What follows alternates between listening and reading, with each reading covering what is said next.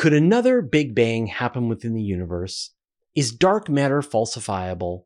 And is there room in the Lagrange points? All this and more in this week's Question Show. It's time for the Question Show. Your questions, my answers. As always, wherever you are across my channel, the question pops into your brain. Just write it down. We'll gather them up and I'll answer them here. Now, I get this question all the time, like where do we ask these questions? And ironically, when a person asks the question, they've already, about where to ask the question, they've already found the place to ask the question. And that is wherever you feel is the right place to ask the question. So my preferred place is in the YouTube comments, but obviously if you're a Patreon, go ahead and put it into the Patreon comments. Don't email me.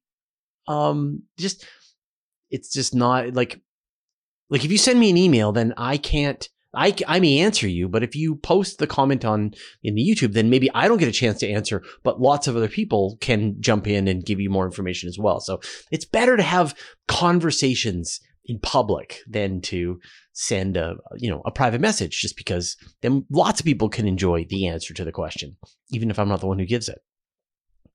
Now, we record this show live every Monday at 5 p.m. Pacific time. So if you want to participate in the live show, ask your question, get follow-up questions, stick around for overtime, which is now just becoming really big. The overtime part of the live show is as long as the regular show, even longer sometimes. So you're seeing about a third of the actual question show at this point. So definitely come join the live show and stick around for overtime. All right, let's get into the questions. Baby Macker. Would it be better for finding near-Earth objects to have a constellation of satellites at super-synchronous orbit than just Earth-bound telescopes? Yes. I took off my sweatshirt. It was getting really hot. Right now, astronomers know about 14,000 near-Earth objects that are about 100 meters across, to 140 meters across. And these are considered dangerous. That if one of these struck the Earth, it would airburst or strike the ground and cause an enormous amount of destruction on a regional level. There are also about 1,000 1-kilometer asteroids, but astronomers have mapped out most of them. But for the smaller ones, the ones that are in the sort of 140 meter range, they estimate that there's still about another 15,000 of them out there. So they only know of about half of them. And there's a couple of problems with finding these objects. They are smaller, and so they are dimmer. And so they're just harder to find, even though they have the potential of coming close to the Earth. But the other problem is that you're looking for them in the wrong wavelengths. So an asteroid is dark. You saw the pictures of the sample capsule from OSIRIS-REx. It's like crushed up charcoal. And so they don't reflect very much light from the sun at all. But what they do is glow in the infrared. And so the best way to be able to see these objects is to be able to see them in the infrared. Now, the other problem is that some of the most dangerous, kind of the scariest ones that are out there are the ones that come at us from the sun because we have no warning. So imagine you've got an asteroid that has an orbit that is inside the orbit of the Earth. And so pretty much the entire time that you're looking for it, you're having to look sort of from sort of close to the sun to at the sun. And there's a limit to what you can see. And so you can imagine there could be asteroids that are on a collision course with us and they're just coming straight out of the sun at us. And so we just won't be able to see it in time. So to solve both of those problems, you want to go to space. And ideally, you want to get away from the Earth. You want to get to another perspective. So in other words, what might be coming out of the sun from the Earth is not going to be coming out of the sun from, say, the L4 or the L5 point. From that, you're seeing it off coming in from the side.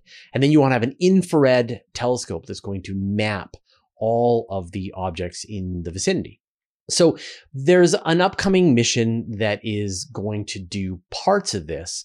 And this is called the Near Earth Object Surveyor mission. And this is going to be launching in 2028.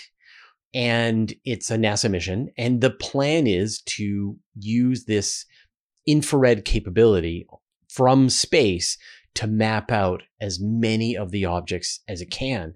And the hope is that they'll be able to fill in all of those missing pieces. So you want to be in space, you want to be infrared, and you want to be able to observe the sun, ideally from a different angle than the Earth is, to be able to map out as many of these objects as possible. But the good news is that with this and with other follow-on observatories, we'll get to a point where we've mapped all the 1 kilometer objects, all the 100-meter objects, all the 50-meter objects. And then all that's left are the objects that are just too small, not that dangerous. Like think about, say, Chelyabinsk-sized objects that will detonate and smash all the windows in a city, but they won't necessarily take out an entire city the way a larger object could. You probably noticed the planet name that has appeared above my shoulder. This is a way for you to vote and tell us which of the questions you thought was the best. And this week, or last week, the answer was from Sandy VB, wondering how we get a flash of neutrinos from a supernova that arrived before the light from the supernova itself. So thank you, everybody who voted for that question. And so remember, just watch the rest of this video, pick the planet name that matches the question that you think is the best, or the answer, or whatever, and go ahead and put that in the comments down below, and I will gather them up next week, and we will celebrate it here. Thomas Sidoukas, what do you think about using artificial intelligence in space exploration? Something like a live AI pilot to land spacecraft. Yeah. Using artificial intelligence for space exploration is one of the best applications that I can even think of. That when you think about how far away it is, even just to get to Mars, if you want to send instructions to your spacecraft, you're going to take 4 minutes, 20 minutes. Like it's going to take a while to send communication to your spacecraft. If you want to have your Titan helicopter flying around, you're going to be looking at an hour plus delay to just send messages back and forth. It's got to be able to make decisions on its own. And we actually saw a pretty neat sneak preview of this with the Mars Perseverance rover. When it landed at Mars, as it was entering the atmosphere, it was taking its own pictures of the surface of Mars. It knew where it was supposed to land roughly, but it actually imaged the landscape, mapped out all the features, compared it against what it knew, made sure that there weren't any big problems, and chose its landing site. And that was a first. And you're seeing more work being done to figure out how rovers can move across landscapes, making decisions autonomously on their own. You tell them get to the top of that mountain and it figures out all the nitty-gritty details. And you're going to see that play out more and more as these spacecraft are farther from Earth. Our computers are getting better. And I think it's going to be great that engineers can give the goals without having to micromanage every single movement that the spacecraft does. Chris Scott, could another Big Bang happen within our universe? And if so, what would it look like?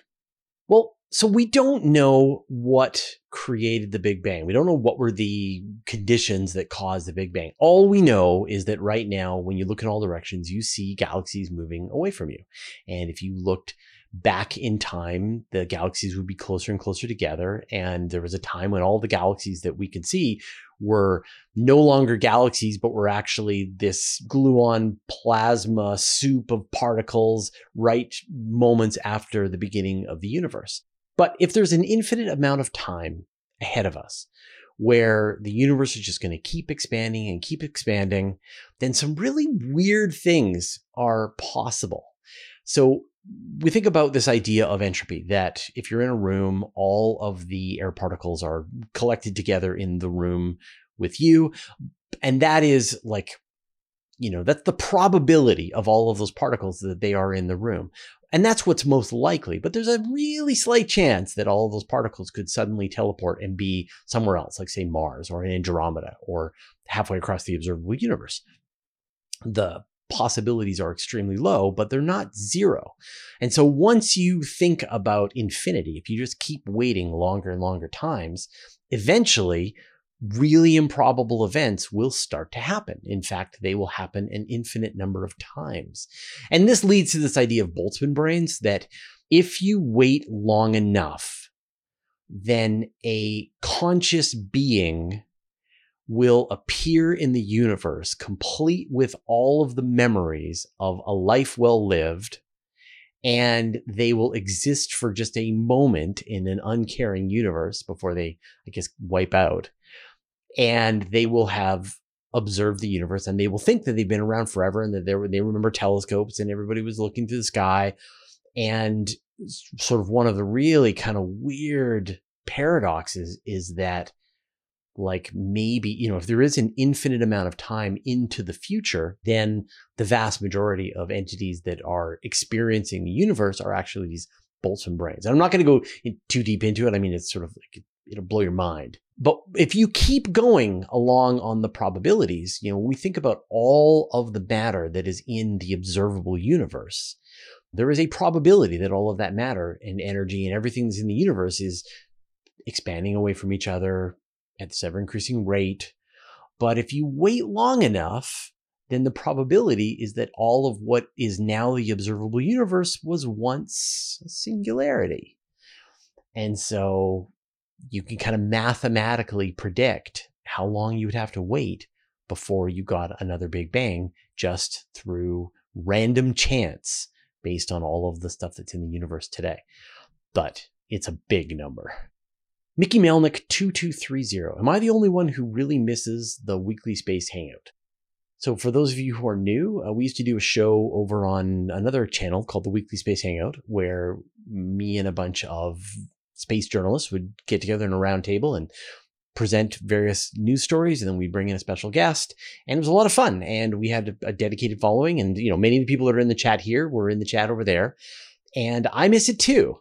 But Nancy Graziano was the glue that kept the machine running, and she was just getting burnt out as a volunteer, and so she had to say, like, I can't do this anymore. And we're like, well, we're kind of making the show for you, Nancy, so we'll probably have to wrap the whole thing up. And this is like just I have lots of great ideas, but the best ideas, the ones that can stick around, are the ones that are possible to be done. And trying to herd a big group of people every week, of rotating group, was just so much energy and work. And so I've tried to bring a lot of the pieces of the Weekly Space Hangout into what I do here on my YouTube channel. So there's a couple of things. One is I do a lot more interviews. I do a lot more kind of in-depth, long interviews. So before we were doing maybe 15-minute interviews on the Weekly Space Hangout, but now I do like hour-long interviews. The production quality is a lot higher now. So I'll record them offline. We edit them together. We put in graphics. Hopefully we've nailed interviews here on the channel. But the thing, and then the other thing, is having these kind of roundtables. And if you've noticed, I've done a bunch of these roundtables now, like 3 or 4. I did one with Scott Manley and Marcus House. I did one with Jesse Christensen and Space Mog. And I've done, I think, another one and with Antron Petrov and Joe Scott.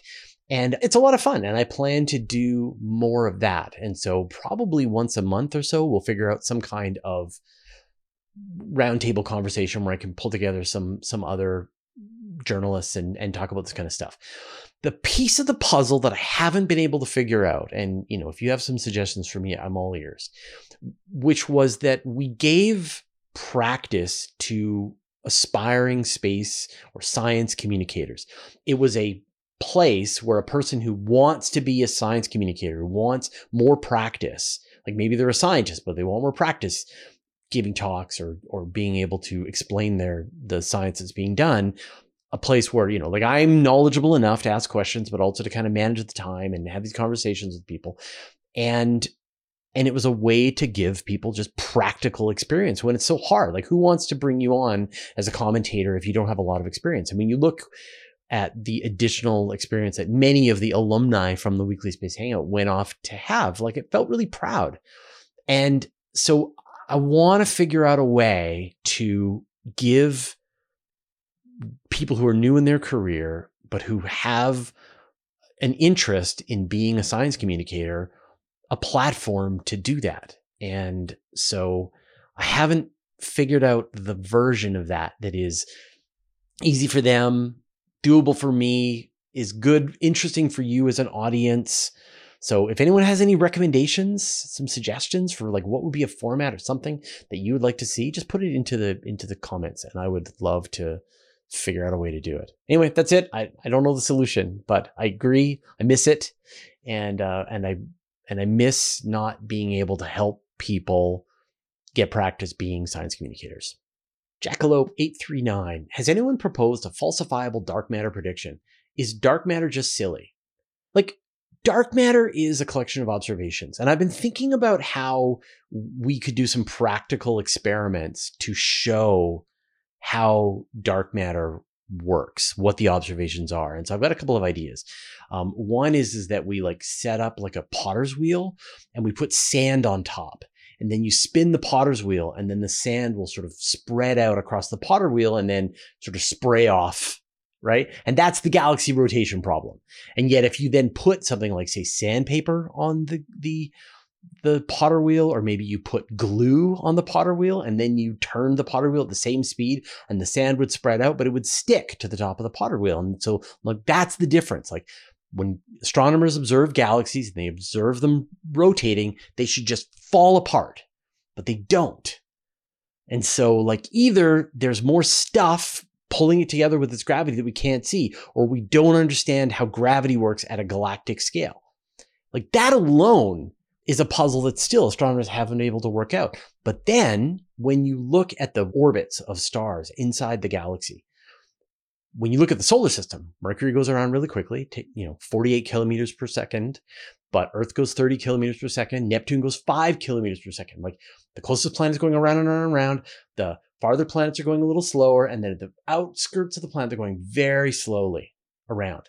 And that is what you'd expect if you've got the sun as the mass at the heart and you do the math for either general relativity or even Newton's equations, you get those numbers. And yet when you look at the movements of stars in a galaxy, you get very rapid rotation close up, but then you reach this point where the rotation speed is the same. And as you go farther out in the galaxy, the rotation speed is the same. As you go farther out in the galaxy, the rotation speed is the same. That's like not what you would expect. And so once again, like how do you get that? You would have to have more mass in that galaxy for it to have this. They call this the Keplerian cliff. And you can mark this spot in a galaxy where you would expect the rotation speed of the stars, or the orbital speed of the stars, to drop precipitously, to slow down, but it doesn't. It just plateaus off, and the gap is enormous. And like, explain that, right? And so another kind of practical effect is to like think about gravitational lensing. So the description that I was thinking about is like, imagine you're at the bottom of a pool and you're looking up at trees above you. And you know what the trees should look like if you were just like, if there's no water in the pool. And yet you're seeing the trees kind of wobble back and forth as the light rays are coming, from the trees through the water, and they're hitting your eyeballs. And so you can go, well, there has to be some some transparent fluid in between me and those trees, because I can see those trees are moving in ways that trees just don't move. And so you could actually calculate the amount of transparent fluid that is in between you and those trees. And so like I was sort of thinking about like, what if you had like lenses just hanging in the air, and then you took a picture of something and then you could see the spots where the lenses are. And so when astronomers map out the night sky, they see these warps in space coming from nowhere. Like you're seeing this gigantic warp of light, where light is clearly being bent and twisted. And in some cases, light gets broken apart into, like, if you've got like some background galaxy and you got some foreground galaxy, and then the light is being broken 4 times coming around the foreground galaxy to create this thing called an Einstein cross. And you wouldn't get that just with the mass of the galaxy itself. You can only do that with some other amount of mass. And that amount of mass that you would need to get that gravitational lensing matches the amount of mass that it would take to make this galaxy rotate without falling apart, which matches the amount of mass that you would need to have the stars follow these paths. And then there's another thing. This is the tricky one, is the cosmic microwave background, where you can kind of imagine a sheet, and you can imagine like, all the different color variations in the cosmic microwave background. They match over and under densities in the beginning of the universe. And you would want to have like weights on the fabric to show where the masses are. And then you could take what is the visible mass, and that would sort of cause a certain amount. And then you would like pull it down with like string, or I don't know, something like that, to show the extra mass. Like the overdensities and underdensities in the cosmic microwave background just do not match what you see. So again, there has to be some kind of missing hidden matter there, or we don't understand how gravity works at the largest scales. Like both of those are viable, although it's like really hard to explain gravitational lensing with like a re-understanding of gravity. We just reported this week in Universe Today that astronomers have found a dwarf galaxy with about the mass of the Large Magellanic Cloud, but it has no stars, or almost no stars. It's mostly dark matter. And so it is visible through the way that it warps the light behind it, but it doesn't have any illumination coming from the stars inside of it. So those are not theories for what dark matter is. They're just observations.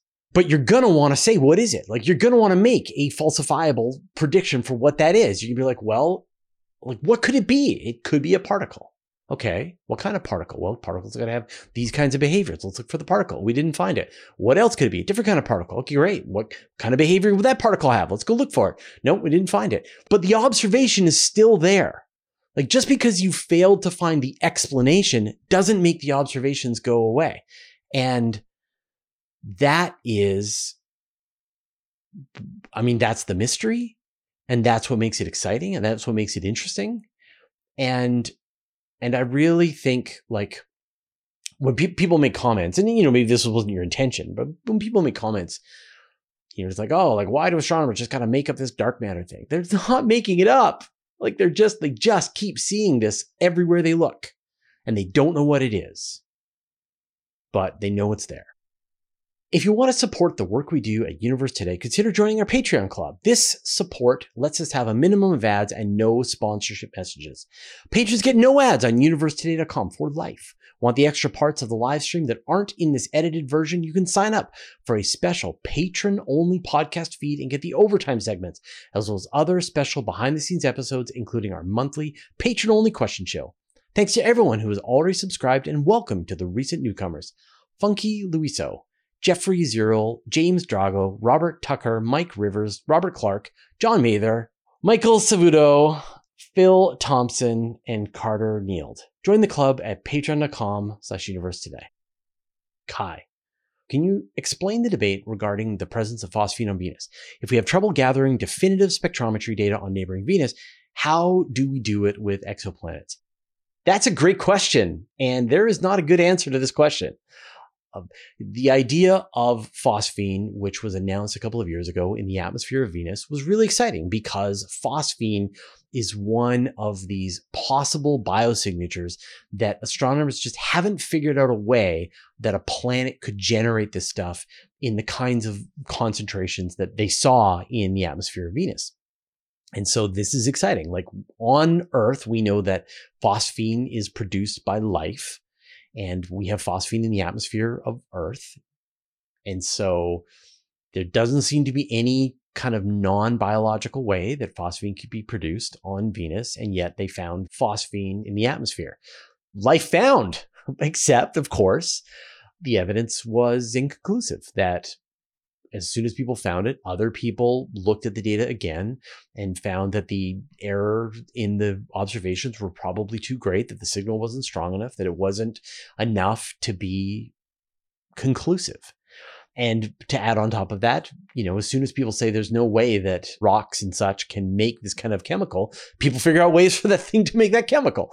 And so you're always sort of back to square one. And I think what you're getting at, and this has been a theme that I've talked about on many of the interviews with Venus researchers and exoplanetary researchers, is that to have a definitive, conclusive discovery of something on another planet is going to be really, really tricky. Like, the signal has got to just be screaming at us from across the cosmos that there is life on this planet on so many different levels. Like, it's got to have all of these different chemicals, oxygen and methane and ozone and it's got to have like the right kind of signature for plant life on the surface of the planet. And like maybe it's got some chlorofluorocarbons in the atmosphere as well. And maybe we can see the city lights at night on the planet, and we're receiving SETI messages from them, radio signals coming at us. And when you think about how difficult it has been to confirm the discovery of phosphine on Venus, and Venus is right there, compare that to an exoplanet that is 10 light years away, 100 light years away. With Venus, we can send a spacecraft. It can go into the atmosphere. It can float around like a balloon and study the atmosphere. But we will never be able to do that with another star system. So, like, we all want that big discovery. Like, we found life. But I would be amazed if it was absolutely certain in my lifetime. And yet we have to keep trying. You know, the best time to search for life was 50 years ago, and the second best time is now. So let's search for life. Chris Mitchells. I first heard of Lagrange points when Webb was launched. Could they fit multiple satellites into one point, or after a satellite is there for the spot spoken for? Lagrange point question. Let's do it. Now, I, of course, have done a whole series of episodes on the Lagrange points, but you are brand new to this channel. You are fascinated by Lagrange points, and I don't blame you. If you look for our next live stream, it is a picture of Lagrange pointing to me. That is how much we cover Lagrange points here on this channel. So there's 5 Lagrange points. 3 are lined up between the Earth and the Sun. 1 on the other side of the Sun, 1 on this side of the Sun, and 1 on the other side of the Earth. And there's similar ones with Earth, Moon, etc. And then there are points ahead of and behind the Earth in orbit. That's L4 and L5. 3 of the Lagrange points are unstable, which means that if you put a spacecraft into L1, L2, or L3, it will drift out and float away. The other 2, L4 and L5, are stable. So you could put a spacecraft there and they'll just hang out in that region forever. But they are not points. They are blobs. And that's because the distance, like the actual Lagrange points, are created by the interactions of gravity between the Sun and the Earth, or between the Earth and the Moon, or between the Sun and Jupiter. But the distance, say, from the Earth to the Sun changes over the orbit of the Earth. And so where the Lagrange point is shifting around as the Earth is going around the Sun and getting closer and farther from the Sun. And then at the same time, you've got the gravitational interactions of the Moon. You've got the gravitational interactions of Jupiter and Mars and all these things. And so it makes the Lagrange points a messy place. And so they are big. Like, you could be within hundreds of thousands of kilometers of each other. Like that's the kinds of scales that you're looking at. Well, maybe with the unstable Lagrange points, maybe within tens of thousands of kilometers of each other. But for the stable ones, like the L4 and the L5, like, they're really big. Like, you could be 1,000,000 kilometers away from another spacecraft and you're both orbiting within the Lagrange point and it's perfectly stable. So there is a bottomless room to put stuff into the Lagrange points. Sven Rastrup Anderson. Will one star in a binary star system be able to shred the other star to pieces when going supernova? What about the planets? Could they be thrown out of the system? If you've got 2 large stars orbiting one another, or like one large star and a smaller star orbiting one another, and the really massive star is going to live a short life, it's going to blow it up as a red giant, and then it's going to detonate as a supernova. And what's going to happen to the other star and its planets in this environment sort of depends on a bunch of factors. So one factor is just how closely are they orbiting each other? Like, if they're orbiting too closely, then when the one star becomes the red supergiant, its atmosphere could envelop the other star. And so that other star might spend a very long time inside the atmosphere of the red giant. And in some cases, the gravitational friction may pull that star inward into the red giant and destroy it. But there seems to be examples of stars that have been able to survive being inside the atmosphere of their partner red giant star, which is kind of amazing. In fact, there appear to be evidence of planets being able to survive this process. So you'd think that when a planet is orbiting a star and the star expands out and gobbles up the planet, like, that's it for the planet. But actually, later on, the star shrinks back down again and the planet's still there. So this has been observed, which is pretty mental. But when the star goes supernova, we say that you don't want to be within about 30 light years of a star when it goes supernova. Like, it's a bad day if that happens. But in the case of a binary star system, your star is going to be 100 astronomical units away from the star when it goes supernova. Like, you are getting a front seat. The explosion is going off in your face. And so it won't necessarily destroy the star. It will definitely be a bad day for any of the planets that are orbiting the star. Like, it's not a survivable event. If you're orbiting a star and the star is orbiting another star and it goes supernova, it's game over for your planet. What happens to the star? Well, it all depends on what happens to the massive star. So if the star is like not super massive, like say maybe it explodes and then becomes a neutron star, well, then it's still, a gravitational interaction. It's still part of the binary pair. It exploded, but now it's still there, and it's still, it and the binary star are still orbiting one another, and astronomers see this. They can actually see examples where you've got a star that's orbiting around a neutron star. And so at one point in the ancient past, it was a massive star with another star orbiting it, and now it's a neutron star. And so clearly the star survived. But there's another class of stars, like when white dwarfs detonate as supernova, they just disappear completely. And so before, you had these two stars that were orbiting one another. One explodes as a supernova and is gone. And so now there is no gravitational anchor to the second star. And so it just heads off into space. And that might be an explanation for some of the hypervelocity stars that have been observed. Astronomers have seen stars that are going 1,000 kilometers per second, leaving the Milky Way. And that's an escape velocity. So they're never coming back. And that may be because they were in a partnership with a white dwarf that exploded as a supernova. And then the other class of really massive stars, like if you get a star that is 50 times the mass of the sun, 100 times the mass of the sun, it's believed that when they explode, they also leave no remnant behind. And so the star detonates and it's just gone. But that had an enormous amount of kick. So it's really like a slingshot. And then the other possibility is that that massive star detonates and becomes a black hole. And now you've got a black hole with a star orbiting around it. And we see examples. In fact, the first black hole ever discovered, Cygnus X1, was found because of the X-rays that were coming from it through its interactions with its stellar partners. So there's a lot of outcomes for what will happen when you've got two stars in a binary situation. None of them are good.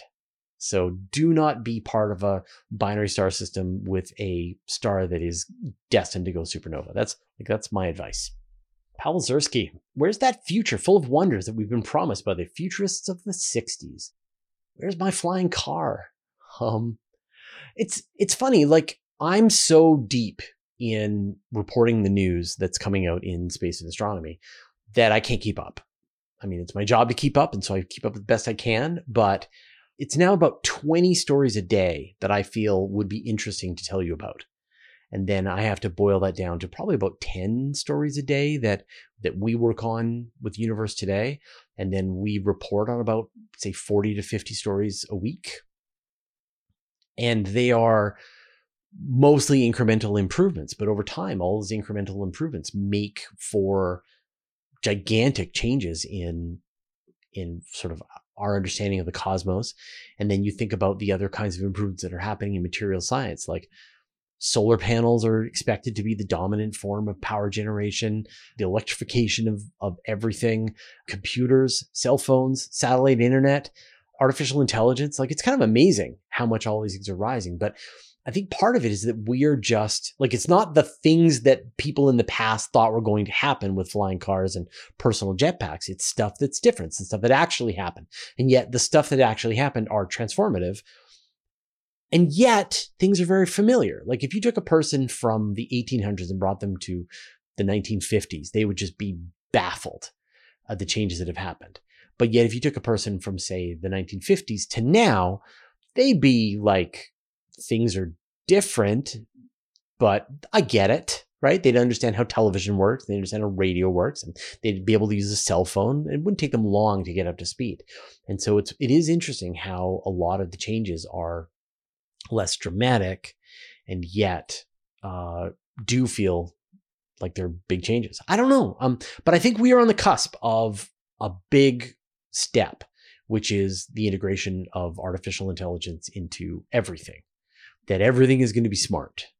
And it's going to feel very bizarre to be interacting with everything being intelligent.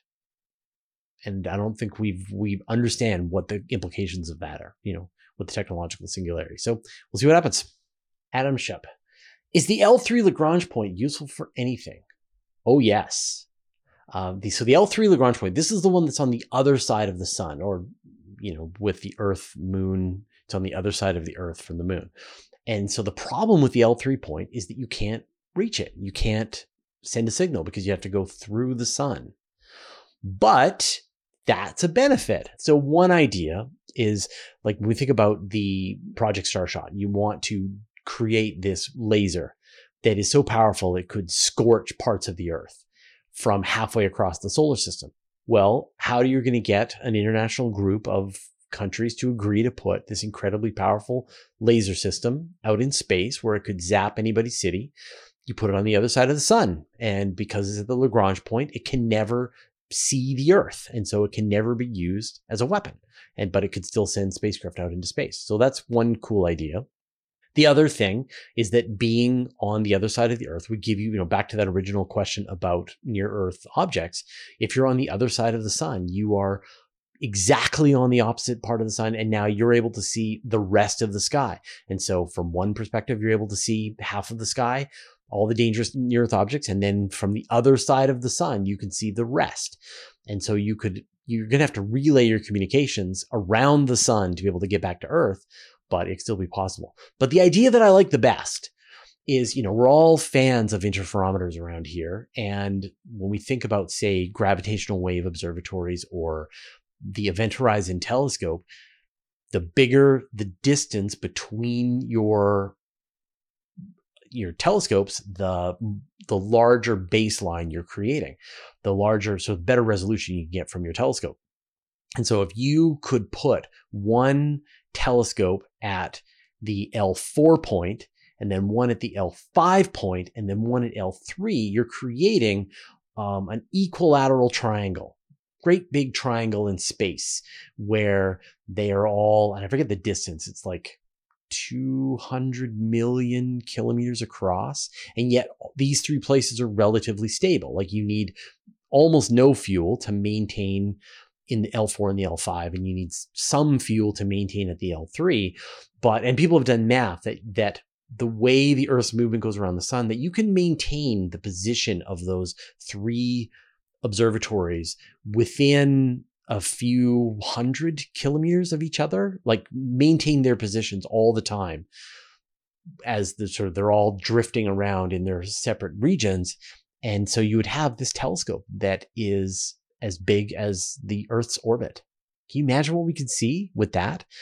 Gravitational wave telescope. And I actually did an interview on my channel with someone about this idea that, how do we take LISA, which is designed, I think has arms that are like 15,000 kilometers long. How do we make a version of LISA to find gravitational waves, but we make the arms 200 million kilometers long? That would be better. So I'll put a link to that in the show notes. All right, those are all the questions that we had this week. Thank you, everyone, for putting your questions into the YouTube comments or wherever you put them. On that billboard, I saw that. Again, reminder, we record this show every Monday at 5 p.m. Pacific time. So if you want, come join the show live.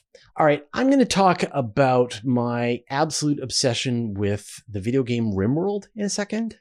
But first, I'd like to thank our patrons. Thanks to Mark Anstis, Joel Yancey, Antonio Lofi-Lara, Dustin Cable, Just Paul Davis, Vlad Chiplin, Jay Dennis, David Gilton, Modso, George, Jeremy Mattern, Jordan Young, Tim Whalen, Dave Veriboff, Andrew Gross, and Josh Schultz, who support us at the Master of the Universe level, and all of our patrons. All your support means the universe to us. So, I play a lot of video games, but the one that I just keep going back to is RimWorld. It's an amazing game. I think it is the finest video game that's ever been made. Obviously, everyone's going to have opinions that disagree with mine. But I think objectively they're wrong. That RimWorld is the finest game.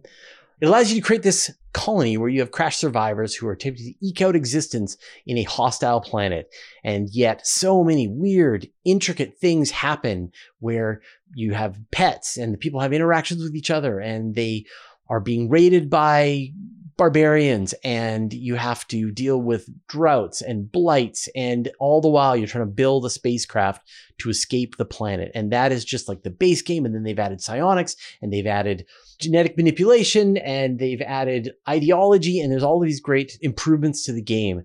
But just at the heart of it, it is absolutely I'm way over 1,000 hours of time on my Steam library with RimWorld, and I still am endlessly entertained by this game. So if you're looking for a game that will destroy all your free time, but can teach you some stuff about how to optimize your life, like I've learned valuable life lessons from playing RimWorld, so I highly recommend it. Now, please keep your video game recommendations coming my way, as well as your book recommendations and TV shows and things to watch. I am still a avid consumer of all things media. All right, thanks everyone, and we'll see you next week.